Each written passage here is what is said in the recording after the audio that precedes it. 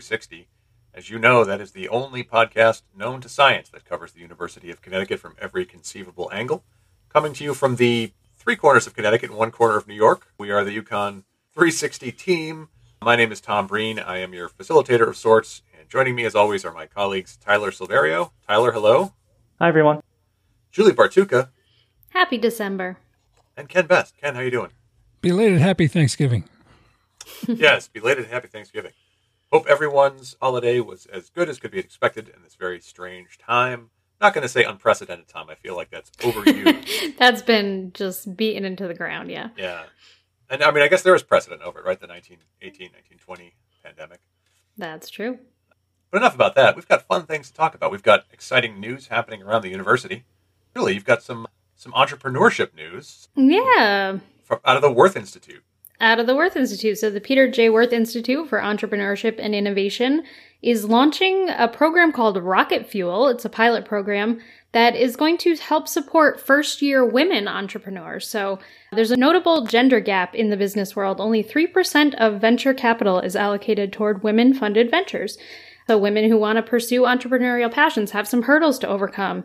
And the Worth Institute is putting some money and resources towards that. And there's already a first cohort of some entrepreneurs that are going to be part of that program where they'll work on summer projects. Very cool. Yesterday, President Cassileas and engineering professor Ki Chon were both named fellows of the National Association of Inventors. This is a very prestigious award, very prestigious designation. This is an organization that spotlights inventors in the academy, academic inventors whose work has led to tangible quality of life improvements in society. So congratulations, President Cassileas and Professor Chon. And also, I just wanted to say, if you head over to UConn today, there's an interesting new dual degree program. The journalism department and the agricultural and resource economics department have teamed up to offer a dual degree program. The idea being, A, that the people in the sciences need to get better at communicating what they do, and B, that journalists need in-depth knowledge about important issues that they're going to cover. And there's been a lot of interest in among journalism students in areas of food security and equity, the economics of food, and so this program will bring all that together, and we'll be training a new cohort of journalists who will specialize in these issues and be able to bring important stories to the world. Very cool. So it's December. It's a time when people like to give each other gifts for various reasons, and a great gift is music. A great gift, recorded music, that's always a fantastic gift, no matter the occasion. And Ken, you've got some news for us about some music recording right here at UConn, is that right? Yes, UConn's Grammy-winning composer has returned to the roots of his music with his latest recording for the world's largest classical label. Point of Tranquility band music of Kenneth Fuchs was released by Naxos several weeks ago, and it's a collaboration between Professor Fuchs and the United States Coast Guard Band. Professor Fuchs's earliest compositions, starting in high school, were for band ensembles of woodwinds, brass, and percussion in the tradition of military and marching bands. And the Coast Guard Band is a 55-member ensemble that's based at the U.S. Coast Guard Academy right here in Connecticut in New London, making this a uniquely Connecticut collaboration. The Coast Guard Band makes its own recordings, performs around the world, and accompanies vocalists such as Marilyn Horne, Roberta Flack, and the Boys Choir of Harlem. The director of the Coast Guard Band is Commander Adam Williamson, whose instrument is the saxophone. Earlier this year, our multimedia colleagues Brett Eckert and Tom Reddick accompanied me to meet with Professor Fuchs and Commander Williamson for an interview that would become part of the Naxos promotional video for Point of Tranquility.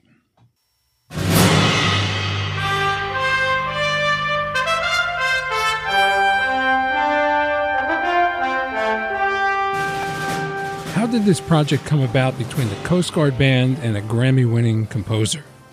In 2012, the Coast Guard Band performed my saxophone concerto Rush with their principal soloist Greg Case, and it was at that time when I heard the band play so beautifully, I thought maybe it's time to do a recording of my band music, and this is the band that I wanted to have do it. There has been a relationship between the Department of Music at UConn and the Coast Guard Band for several years now, right? That's correct. Yeah, some of my members are on faculty. They teach here at the university, and we have these two organizations that are just in such close proximity to each other. It's only natural that some professional relationship forms, of course. Band music is historically an important part of composing, a source of commissions and enjoyment for people almost from the beginning of the military bands. That's true. Yeah, there's a long history of commissions and military bands helping to propel the wind band music to the American public, and the Coast Guard Band is certainly involved in that as well. It's a passion of mine to perform American music.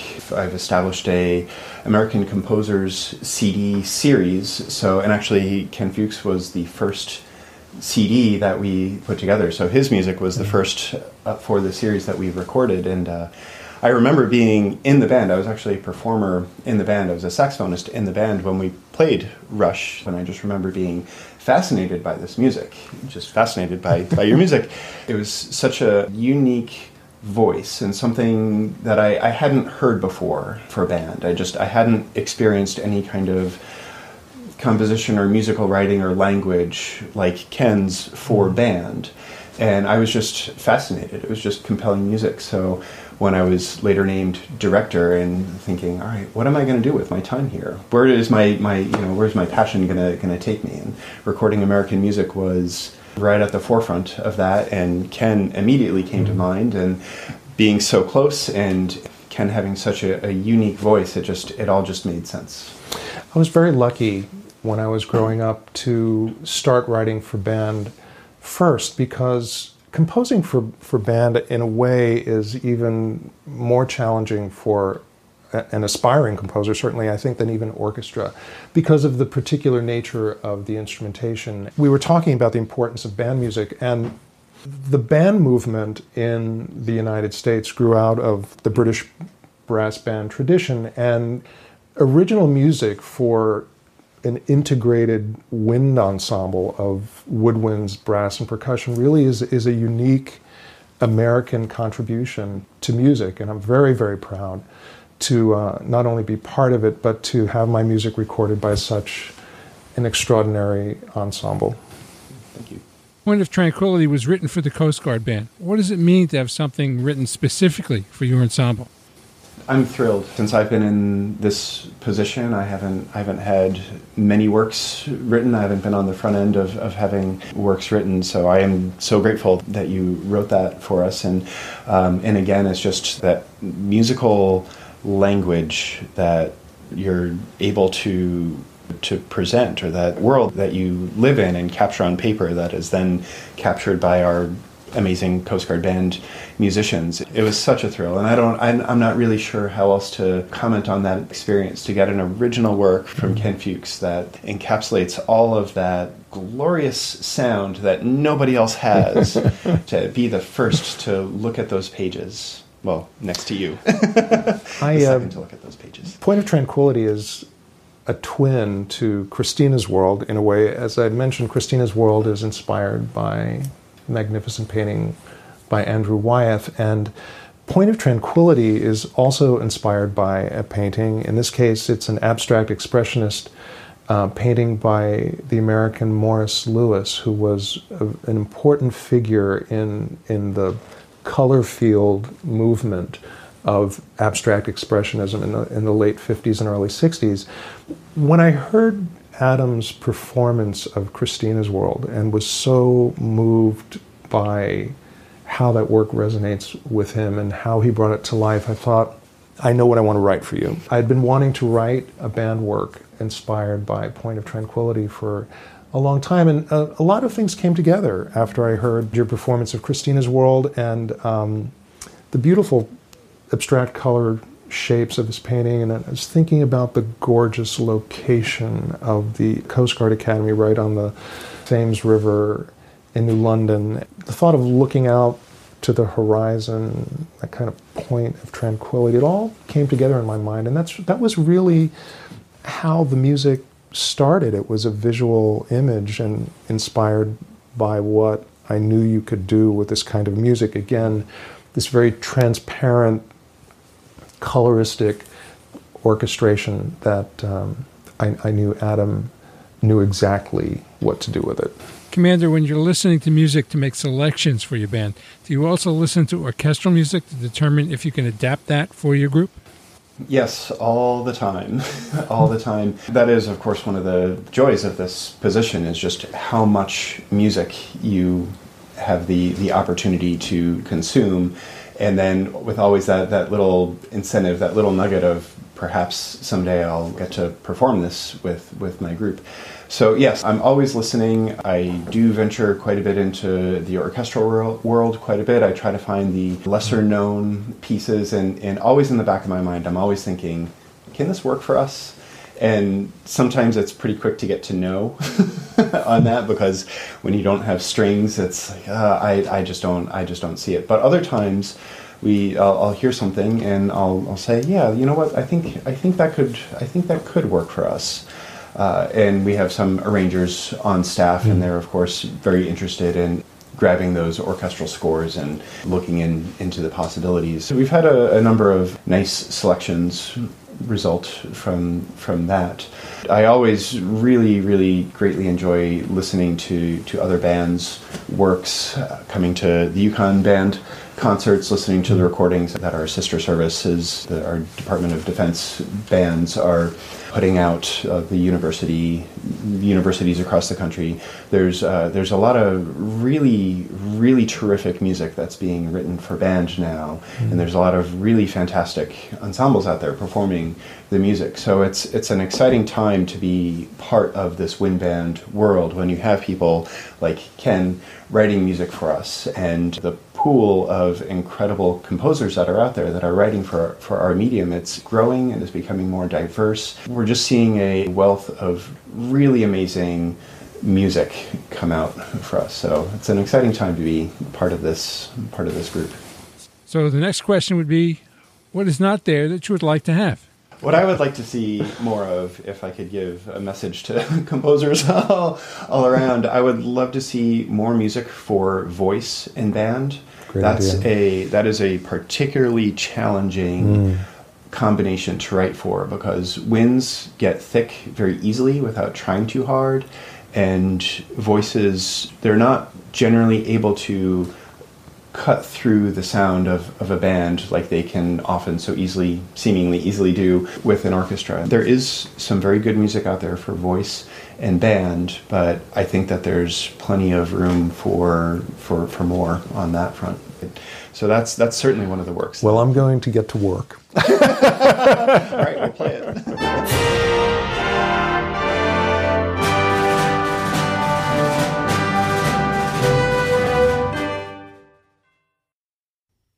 So there's been a good response to the recording, and I don't know when they're going to be able to perform it, but I know there are plans to get out and do some performances with the music. Very nice. It's great music, and of course, Professor Fuchs is a big star at UConn, and we're glad to have him. You know, earlier at the top of the show, Julie. By the way, top of the show, that's an industry term, folks. That means the beginning. You're such an insider. Yeah. We talked about entrepreneurship, and that's an increasingly important part of life at universities, not just UConn. And you have a story that features entrepreneurship in an interesting way. Tell us about that. So I spoke with a peer in the MBA program, Donald Pendergast, who graduated this past May from the full-time MBA program. He's a Hartford resident, and he's been thinking for a long time about kind of helping small businesses and farmers and people that run things you might see at a farmer's market kind of connect with more customers. So he participated in the Get Seeded competition, which is a funding competition run by the Connecticut Center for Entrepreneurship and Innovation here at UConn. And he was awarded some money there. And this fall, he launched Curated CT, which is sort of like a subscription box, but you order a box every month. And he started it in October, and you get a whole bunch of really great local products. So Cato Corner Farm cheese, Ashlon coffee from Old Saybrook, bread from Hartford Baking Company, Hog River Brewing beer, and you get to have that all kind of packaged up, and they have these events where you go pick it up and you meet the people who actually put it together, and talk to Donald a little bit about how that happened. Donald Pendergast, a 2020 grad of the full-time MBA program, has always had an entrepreneurial itch. Even in his previous career in higher ed advancement, he was constantly thinking of ways to shake things up and pursued innovative ideas to help businesses on the side. Now an analyst with Seattle-based consulting firm Slalom, Pendergast says he's long had an interest in building community around small businesses, and in the past decade, he's explored different ways to embrace the buy local movement and connect small businesses to each other to help them compete with big box chains. In 2012, he started developing an idea to create a mobile app-based loyalty program that could be used among several small businesses. While he was a UConn MBA student, he started subscribing to CSAs, community-supported agriculture, and noticed something at the farms and farmers markets he often visited on the weekends. One of the things I came across were farms who actually were selling not just their goods, but goods from other places. And it dawned on me that they were doing what I think I wanted to do, was actually pulling together and bundling, if you will, around products that are similar, that either complement each other or simply just maybe, in a sense, kind of what you find at the farmer's market. He also saw the need for farmers, artisans, and other makers to have more reliable revenue streams, as well as time to focus on growing and creating the goods that they're selling. If you are a farmer, that is your primary passion, your primary interest, and that's great.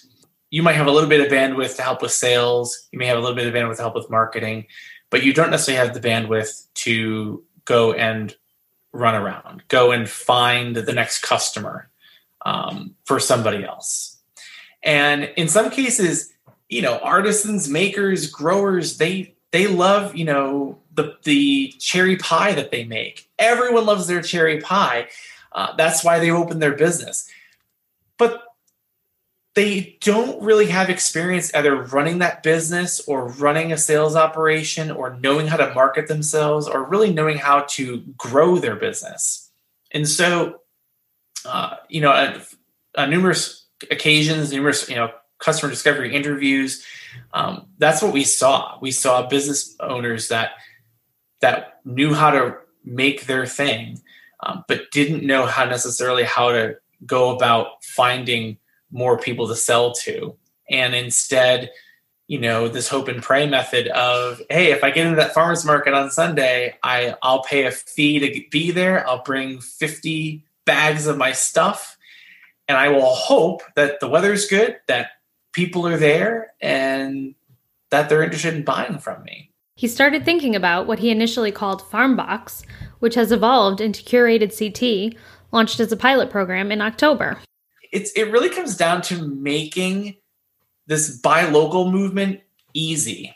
If I had to go back to that sort of like cliched Silicon Valley formula, it's sort of Trunk Club meets Connecticut Magazine. I tell people to stop living vicariously through the Food Network and reading things about that really cool ice cream parlor down the street. Go and experience it. And so this is really about allowing people the time to do that.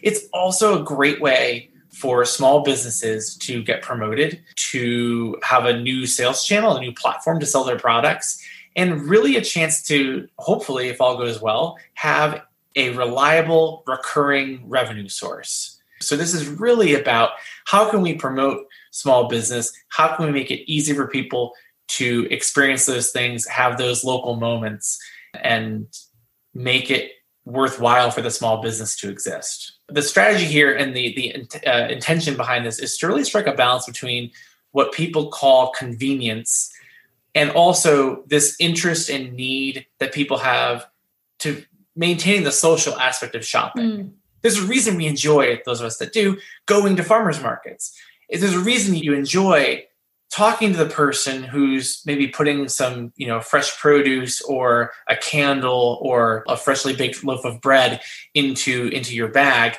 You get to talk to them. They either made it for you, they work with the person who made it for you, they're involved in the process, and there's a relationship you get to build there. Relationships and connections like the ones he made at UConn are the reasons his idea became a reality, Pendergast says. I don't know that I was thinking about Curated CT when I got to UConn. I was intentional about getting into the startup scene and the entrepreneurship scene at UConn, which I was familiar with and very excited to engage with. And it wasn't until a classmate of mine, Shelby, asked me if I was going to be pitching in the Get Seated event through the CCEI, the Connecticut Center for Entrepreneurship and Innovation. And I had no idea what she was talking about. So sure enough, got the flyer, looked it up, and initially I started helping her with her idea. She also pitched in the event and was successful. She pointed out to me that I had my own idea. I need to run with it. And that's where Curated CT really got its start, and pitching at Get Seated. And through that event, receiving not only the $1,000 prize from pitching, but also getting a lot of positive feedback, which was really scary to get. I was expecting, oh, nice idea, but and I would sum up the feedback I got that night as just go do it. The only thing standing in his way was himself. Thankfully, he connected with a few helpful and encouraging peers in the MBA program, as well as staff at CCEI, who provided the push he needed.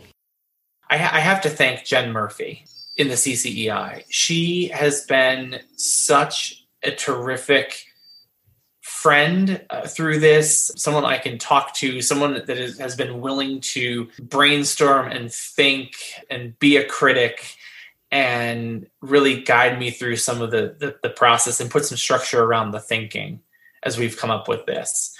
And not only was that true when I was a student for 2 years, but since then, we've kept in touch.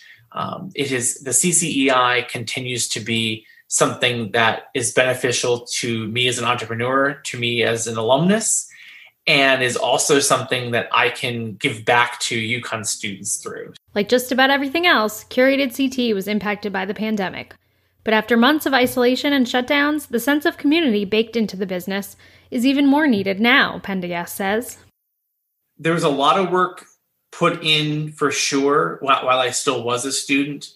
And when we went to remote learning and remote working in the spring of 2020, I think I was at a point where I really wanted to launch, but wasn't quite sure how that was going to work. And one of the things that we're taking advantage of in partnering with small business is leveraging their physical locations. So this first box, as part of this pilot, and hopefully beyond, the pickup actually happens at Hog River Brewery in the Parkville neighborhood in Hartford. So when everything got shut down, it was a real question of where is that pickup event going to be? No doubt I could still contact vendors and bakers and cheesemakers and the chocolatiers and things. But how's that going to work? There was a lot going on. And fortunately, I think a lot of what we identified a year and a half ago, a year ago, still rings true today. And there's even arguably a bigger need for this now. And if nothing else, a big need just to have some sense of community. I think that's been one of the biggest outcomes. I mean, I can safely say that if Curated CT is ultimately unsuccessful beyond this, it has been such a wonderful opportunity to connect with new people, reconnect with old familiar faces in the Hartford area. That's been pretty awesome. And you can find Curated CT online at curatedct.com. And the next box is going to be ready for pickup on December 18th. And you have just a couple more days till December 11th to order that. Very nice. Definitely do that, folks, if you're interested. It is December, as I've been saying many, many times throughout the show. And at UConn stores, December typically, not this year, but typically would bring the daily campus banquet reception for the staff of the student newspaper with deep roots in UConn going back to 1896. I remember one of my banquets when I was a staffer there, a UConn president, who I won't name, dropped by, downed 3 glasses of scotch, shook some hands, and left. we were all very impressed. It was like 4 p.m. too, so they can figure that out. That's an excellent story. Yeah, we can look up who that was. I went to UConn in the 30s. It was Albert Right. Jorgensen. Yep. Mm-hmm. But most people know the Daily Campus is located over on Dog Lane, in a building that was actually built entirely funded with Daily Campus money. The building cost $350,000, and it was paid for entirely by the newspaper, which was very impressive. But do you know where the Daily Campus was located before that building? The student union? Yes, but not immediately before. Ooh. I don't know. There was a house where the current Daily Campus building is now, a Glendale model Sears prefabricated house. Oh, so cool. I love those. That had been purchased by one John N. Fitz, who worked at UConn in the early 20th century, and he was, coincidentally, the first business manager of the student paper. But he did not buy the house for the student newspaper. He bought it and assembled it himself to provide housing for students, housing and sort of refreshment spaces for students when they were working on the farm, because that's, back then, that was pretty much the majority of activity on campus was farm work. In what year? This was the first decade of the 20th century, so like sometime between 1900 and 1910. This became known as the Fitz Merrill House, and it was bought by the university in 1920. And it had a variety of purposes over the years. It was a sorority house in the 1930s. It was housing for staff members in the 1960s. Food services, dining services workers lived there during the 1970s. Finally, in 1982, Daily Campus, which at the time was the Connecticut Daily Campus, moved from their location in the Student Union into the Fitz Merrill House. Daily Campus article from 1990 about it quotes the then business manager Lois McLean as saying, "It was really a slum." She didn't mince words. She did not mince words, but apparently the people who worked there between 1982 and 1991 had very fond memories of it, and a lot of Daily Campus firsts happened there. For example, the first staff photos were taken in front of the house. I guess they didn't take staff photos before then. And that was a venerable tradition of the Daily Campus when I worked there. And the house was torn down in February of 1991 to make way for the current Daily Campus building. So I have some photos of the old building, and I'll post them online at the Maine_old Twitter account. But I had no idea there was this kind of house where they all worked it. I mean, it looks like the building in Animal House, honestly, and I'm sure Great. Sure it kind of was like that Animal House. A neat little fragment of UConn history. That is a nice little tidbit. I did not know that either. That location is behind where our offices used to be, the old publications building. That's right. Where I first started working. And that had previous history as well. It used to be a gymnasium because there was a gym floor underneath the carpeting that was there, and it used to be the co-op at one point previously. A lot of the older buildings on campus have had many different purposes over the years. I mean, that was sort of the necessity. UConn, before we got the ability to sell our own bonds and raise our own money and have our own building projects, necessity was the mother of invention, and so we had to repurpose, use it up, wear it out kind of philosophy for our buildings. And the publications building certainly yes. fit under that. And our current location, if we ever get back to it, used to be the visiting faculty dormitories. I know. I was thinking maybe they'll turn it into apartments again. Who knows? It was also a daycare for faculty children at one point. Huh. Yeah. Very cool. Well, I can't wait to see those pictures about that. Well, thanks everybody for listening this week. By the time you hear this, I believe it'll be finals week. Is that right? I think so. Yeah. So good luck on finals, everybody who's taking finals. And if you want more of this content, and my God, why wouldn't you want more of this content? You can find us on twitter.com, at UConn Podcast, or at Maine_old if you want to see pictures of an old Sears prefab Glendale model house. And you can follow me at TJ Breen. And of course, always check out today.uconn.edu for the latest in UConn news. Tyler, is there anything you want to tell the people of listener land? I run the UConn FASA Instagram account. That's the UConn Filipino American Student Association. So if you're interested in that at all, check that out. Julie, how about you? I'm at Julie Bartuca on Twitter, and that's about it. Ken, how's the TikTok going? I wouldn't know. I'm not there. You keep perpetuating this myth. He's still on Vine. It's the only one. I wasn't on that either.